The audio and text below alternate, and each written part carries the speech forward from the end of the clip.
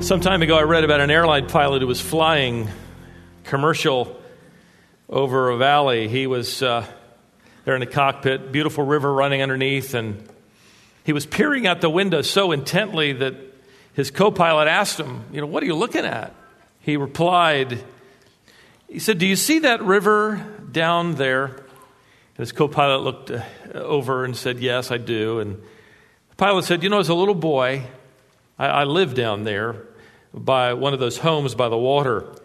And I would often sit on a log beside that river and fish. And every time an airplane flew over, I would look up and wish I was flying. And he said, now every time I fly over, I look down and wish I was fishing. During the days of Christ, the Greek island of Cyprus was one of the favorite places for fishing. It was a resort area.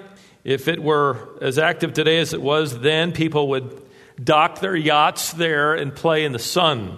They called the island the Macarius Island, literally translated the Happy Island. The reason this name was used was because it was believed that those who lived on the island of Cyprus had everything necessary for happiness. They had fresh water, fruit, good soil for growing crops, wildlife, beautiful flowers covering the island. And those who could live there would be essentially self-contained. They would have to go nowhere to get anything that they would potentially need for happiness. It was the place to live. In fact, it was believed and so named that if you could live there on that island, you would find happiness.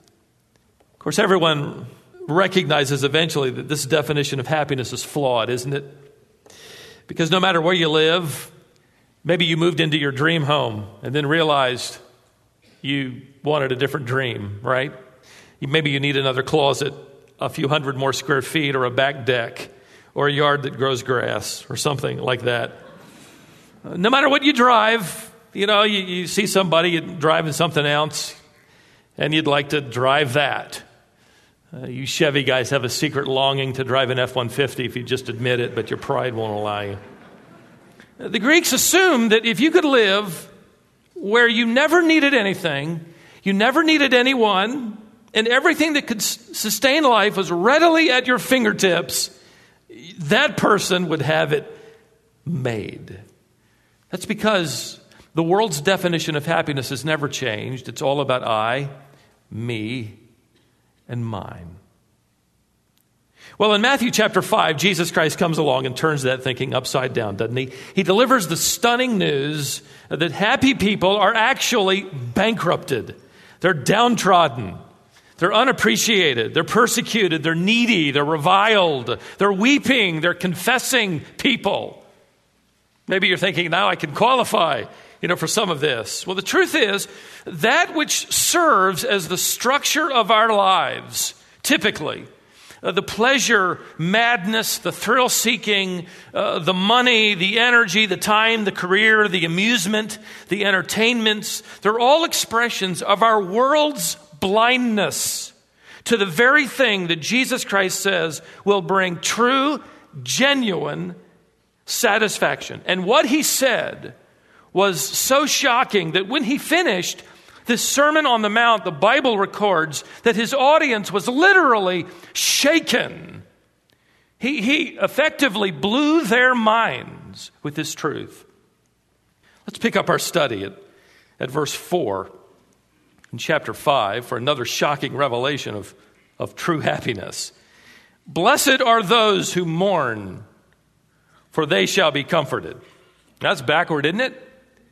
Blessed are those who mourn, for they shall be comforted. Now, in verse 3, he's already stated that it isn't the well-connected or the spiritually well put together who find true happiness. It is the spiritually bankrupt. You go back there and look again. Blessed are the poor in spirit, literally devastated in spirit, bankrupted in spirit, for theirs is the kingdom of heaven. Now, blessed are the brokenhearted. First, blessed are the beggars. Now, blessed are the brokenhearted. This is a new approach, isn't it?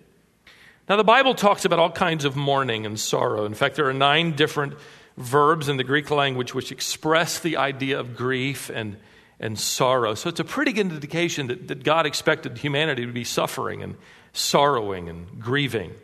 In fact, Paul tells us that all of fallen creation is literally groaning for the day, the final day of redemption, Romans 8:22. Christ himself was called the man of what? The man of sorrows, literally the man of pain, acquainted with grief, Isaiah 53:3. Let me give you 3 or 4 kinds of mourning and grieving in the Bible fairly quickly. First, the Bible refers openly and unashamedly to tears of loss. Abraham grieved over the loss of his wife. In Genesis 23:2, we're told that Abraham mourned. There's the word in the Septuagint, the Greek translation of the Old Testament, for this word here in Matthew chapter 5, verse 4.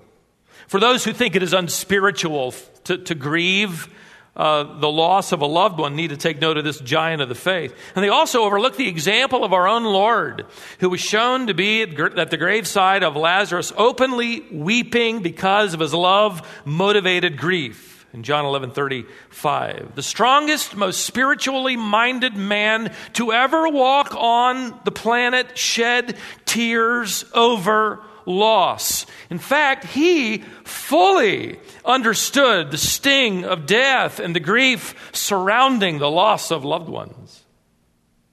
The Bible refers not only to tears of loss, but tears of longing. David longed for an intimate walk with God. He grieved over the lack of communion that he felt rather deeply. He writes in Psalm 42, as the deer pants for water, so my soul longs for you, O God. My soul thirsts for God. My tears have been my food day and night. Psalm 42, 1-3. There are the tears of Paul longing for the growth and protection of the Ephesian church. In Acts chapter 20, verse 31, there are tears then of loss. There are tears of longing. There are, if I could sort of bundle all of the rest for the sake of time up together, I just call them the tears of life. Timothy shed tears of discouragement, and Paul told him, listen, I am constantly remembering you as I recall your tears. 2 Timothy 1:4. A father with a sick child in Mark chapter 9 came to him weeping tears of sorrow over the illness of his son.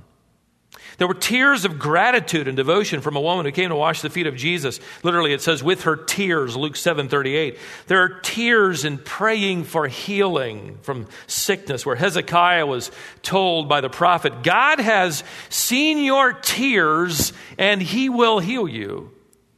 2 Kings 20, verse 5. Esther went in and cried tears before the king, asking him to change the edict, which had brought great sorrow. Of course, it would bring even greater sorrow, annihilating the Jewish people in Esther chapter 8, verse 3.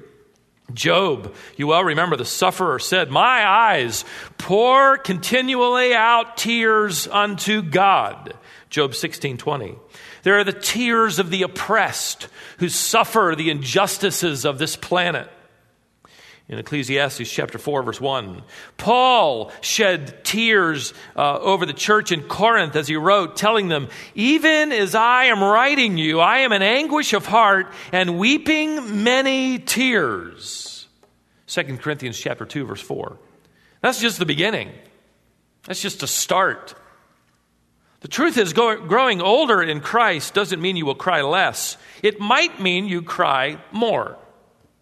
But it certainly redefines what you cry over, doesn't it? Warren Wiersbe records in his commentary about a terrible train accident that killed a number of passengers. And in one of the train cars was a mother still holding a little child in her lap. The mother was dead, but the child unharmed. When the rescuers took the child away from her mother, the little girl laughed and played. But when the rescue worker noticed her candy was dirty, he gently took it from her, and only then she began to cry. She didn't know anything about death, but she knew about candy. What grieves your heart and mine? What causes us to weep? What causes us to mourn and sorrow? It ought to be different at the age of 50 than it is at the age of 5, right? Trouble is, some people at the age of 50 are still crying over candy. They cry over their toys they lose. They cry over a plunge in the stock market, but never over an estranged marriage or family relationship. They will weep the loss of a promotion, but they will never weep the loss of integrity. They mourn for the wrong reasons. In fact, as I studied this particular thought delivered first by our Lord, it struck me that there are a number of types of mourning and grieving in the Bible that are wrong. Let me give you several of them very quickly as well. First, there is diabolical mourning. This is the mourning of a man or a woman who cannot satisfy their impure lusts. They're grieved because they lack either money or opportunity or position to simply be able to sin. I saw this firsthand. I remember as a high school student working in the toll booths at Portsmouth, Virginia, where you'd have to drive your car up and a guy would take your money. Well, I was one of those guys. Sorry if you drove through there. You drive over that bridge into downtown Norfolk, very beautiful area where I was raised. One night, I'll never forget, one of the older guys working in the booth next to me was just really angry. He had to work that night. Finally, he told me, he said, look across the bridge. You see across the bridge, you see that huge hotel? It's the Omni International Hotel. I said, yeah, I do. He said, look at all those windows. I said, yeah, I see them. He said, do you realize that how many people are in those rooms right now involved in all kinds of wicked stuff, and I've got to be here working tonight instead of over there? I was utterly mystified, but it struck me. Here was a man grieving that he wasn't at that moment in the act of sin, but he had to work instead. This is diabolical. Thomas Watson, the Puritan, wrote, this is the grieving of the devil, whose greatest torture is that he can be no more wicked. This is Ahab mourning over Naboth's vineyard. Do you remember in 1 Kings 21, verse 4? It records, if you can imagine this, here's a grown man, in fact, the king. The king, because he couldn't get Naboth's vineyard, it says the king went into his bed, got into bed, and turned his face away toward the wall and would eat no food. He's literally pouting because he can't get his way. He can't get this man's vineyard that's part of the family inheritance. And so he's pouting, and his wife Jezebel comes along and says, what's wrong? And he tells her, and so she goes out, trumps up charges against Naboth, has him killed, gives Ahab the vineyard, which immediately cheered him up. He's pouting. This is diabolical mourning. This is self-centered tears. There is not only diabolical mourning, there's also deceitful mourning. This is all for show. This is the masquerade of sorrowing just to get attention and garner pity and support. These are the Pharisees who rubbed ashes into their cheeks so that they would look gaunt while they fasted. And Jesus would preach later in this message in Matthew chapter 6, don't look gloomy like the hypocrites, for they disfigure their faces that their fasting may be seen by others. They wanted to appear to be mourning, but it was really nothing more than deceit, self-centered, deceitful mourning. This is the person who, by the way, today would be always talking down about themselves. It's actually an attempt to get attention. It's an attempt to have somebody say, no, that's not true, you're really wonderful. That's just their way of stroking their ego and their pride and their self-centeredness. There is nothing spiritual about acting gloomy. Jesus did not say here in this text, blessed are the gloomy Christians. Blessed are the cheerless Christians. Charles Spurgeon, the 19th century pastor in London, once remarked that some preachers he knew appeared to have their neckties twisted around their souls. Well, there's nothing spiritual about that. There's also mourning of despair. Not only diabolical and deceitful, but despairing mourning. This is unhealthy, imbalanced grief that it robs the soul of hope. This is Judas, who was filled with such a sense of despair, knowing he had sinned. In fact, he admitted that to the chief priest in Matthew 27:4. He said, I've sinned by betraying innocent blood. And then the text adds he went out and hung himself. He literally drowned himself in despair. Paul wrote to the Corinthians of this kind of hopeless despair. He says, for godly sorrow produces a repentance that leads to salvation without regret, whereas worldly grief produces death. 2 Corinthians 7:10. Listen, it's no surprise that the occupation which produces the highest level of suicide among all of our professional occupations is within the world of psychology.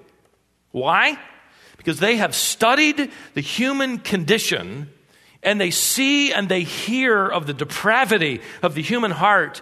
And without Christ, there is no answer. There is no hope. There is no cleansing cure.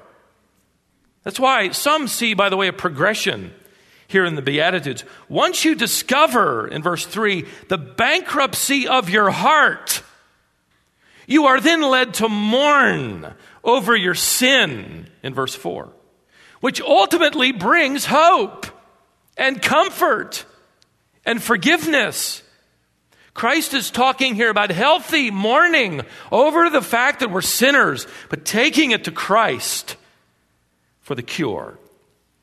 It's interesting, in Matthew 5, verse 4, he uses the strongest Greek word for mourning. He's speaking of that deep level of grief when you mourn after the dead. Mourners discover true happiness because they are the only ones who are grieving over their sin and their sinfulness, and they come to the Savior for forgiveness. Do you know what I'm talking about? You know the bittersweet sense of running to the Savior with a towel in your hand to wipe the tears away?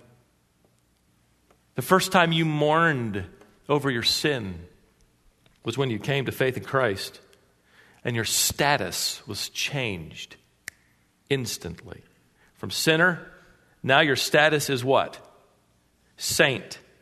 But the battle had only begun, hadn't it? That wasn't the last step. That was the first step.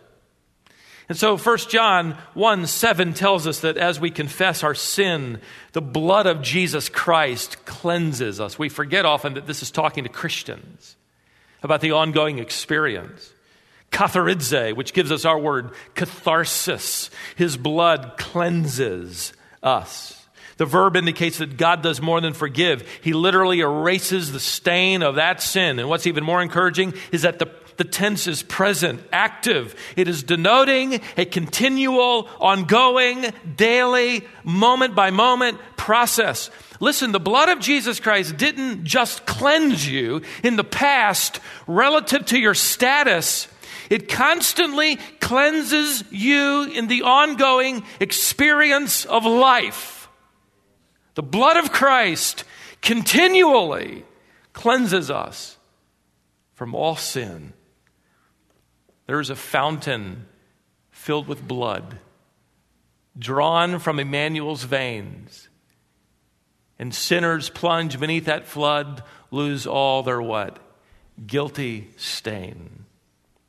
Dear dying Lamb, thy precious blood shall never lose its power, till all the ransomed church of God be saved to sin no more. What great truth.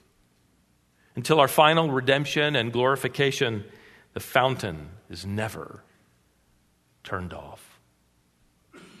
I remember witnessing to a Hindu some time ago who was cheerful and kind and polite, well-mannered. We were at the mall. Just happened to be at the same spot, waiting for our daughters, the universal language of fathers. We struck up a conversation. Of course, I already knew the basic tenets of his religion and how he was on an endless, hopeless cycle of self-improvement, self-salvation. So I still asked him, however, questions about what he believed, and I would interject, and eventually got to the point where I could tell him that the distinctive difference between Christianity and Hinduism is that he could never hope with confidence that he was forgiven, and I could. And it was at that moment that he hung his head. Such sadness came over his face, and he admitted to me that his religion could never provide that kind of confidence. Jesus Christ says, do you want to know true happiness? Then it isn't about you, because all you can do and all I can do is sin. We're good at that. That's why his blood has to continually cleanse us. But bring your sin to me, and I can and I will forgive you. Listen to this text. James 4 says, draw near to God. He's writing to Christians now. Draw near to God, and he will draw near to you. Now here's how you draw near. Cleanse your hands and purify your hearts. Be wretched and mourn and weep. Mourn, same word here. Be wretched and mourn and weep. I doubt you could ever go to the Christian bookstore and find a book on how to be wretched and mourn and weep. That'd be a bestseller. Jesus Christ declares in Matthew 5:4, those who mourn like that will receive comfort. The word for comfort is the same word which forms the ministry title of our Holy Spirit, who's called our Comforter. Same root word. It has the idea of infusing strength and courage. By the way, it's much more than sympathizing. To sympathize means to feel with, and that's a wonderful thing. But to comfort means to give strength, to infuse courage into another. So when we bring our sinful selves to God and we mourn over our sin, guess what he does? He infuses us with enough strength to carry on. Listen, mourners are not happy because they are mourning. Don't misunderstand. There is no happiness in mourning. Mourners are happy because they are forgiven. Happiness does not come from mourning. It comes from God's response to mourning. It is the confidence and the promise we have in this comfort that will come. Jesus Christ did not say in Matthew chapter 5, verse 4, blessed are those who mourn, period. No, blessed are those who mourn, for they shall be comforted. Again, the verb tenses in this text denote continuous action. We continually confess to God, and he continually infuses us with his strength. No wonder the enemy wants us to do anything but keep an eye on our wretchedness. He wants us confident. He wants us to say, we're doing really good. I think we can handle this. I can make it. Not an eye on our wretched state and our evil heart. He knows that when we then come with an eye on our wretchedness to Christ, it is then that we are infused with true and genuine strength. Martin Luther, the Reformer, wrote in his 95 Theses that birthed the Reformation. He said, our entire life should be a continuous act of repentance and contrition. In that spirit, we find comfort. Let me give you 4 or 5 ways we're comforted. First, we discover the comfort of God. For he is the God of all what? Comfort. 2 Corinthians chapter 1, verse 3. I remember watching my son climb a tree when he was around 4 years of age.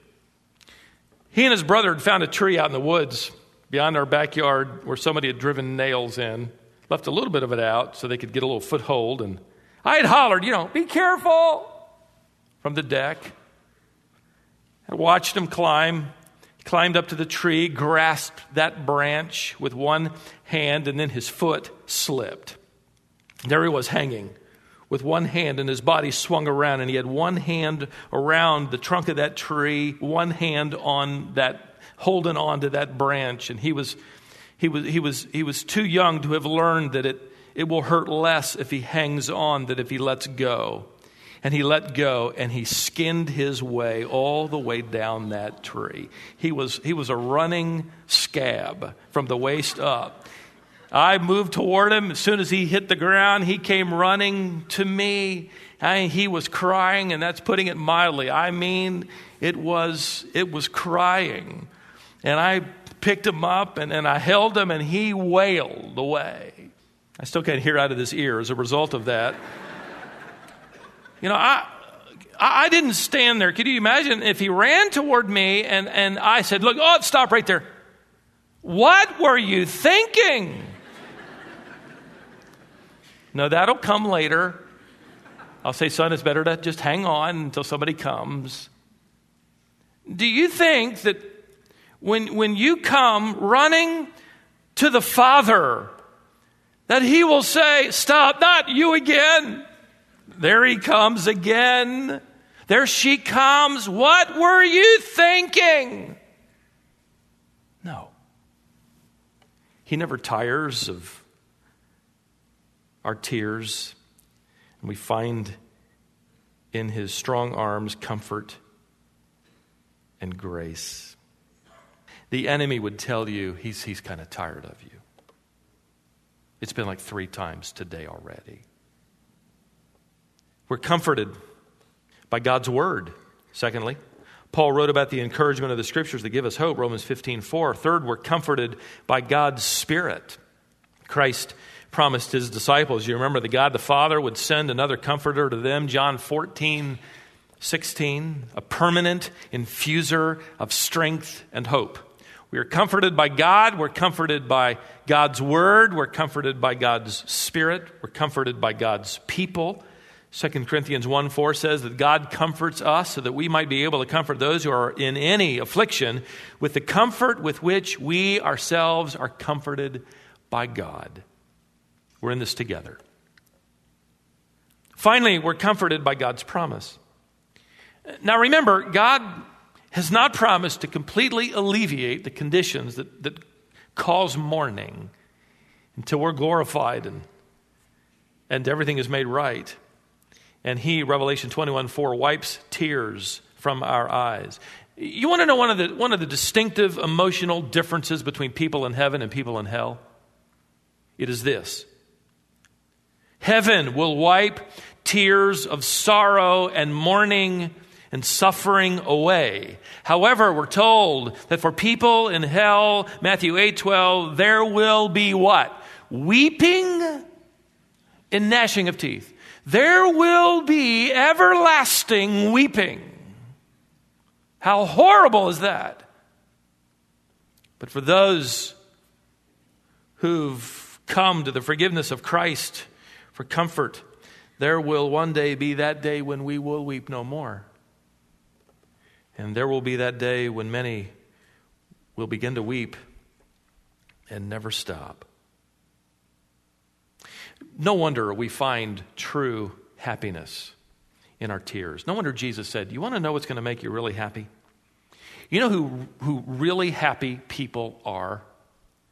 They are people who recognize their sin and it grieves them, and they come to me and they are moment by moment confessors. They continually bring me their me attitudes, and I transform them into be attitudes. Blessed are the brokenhearted. When they come to me, they will be comforted. Not only now, but forever.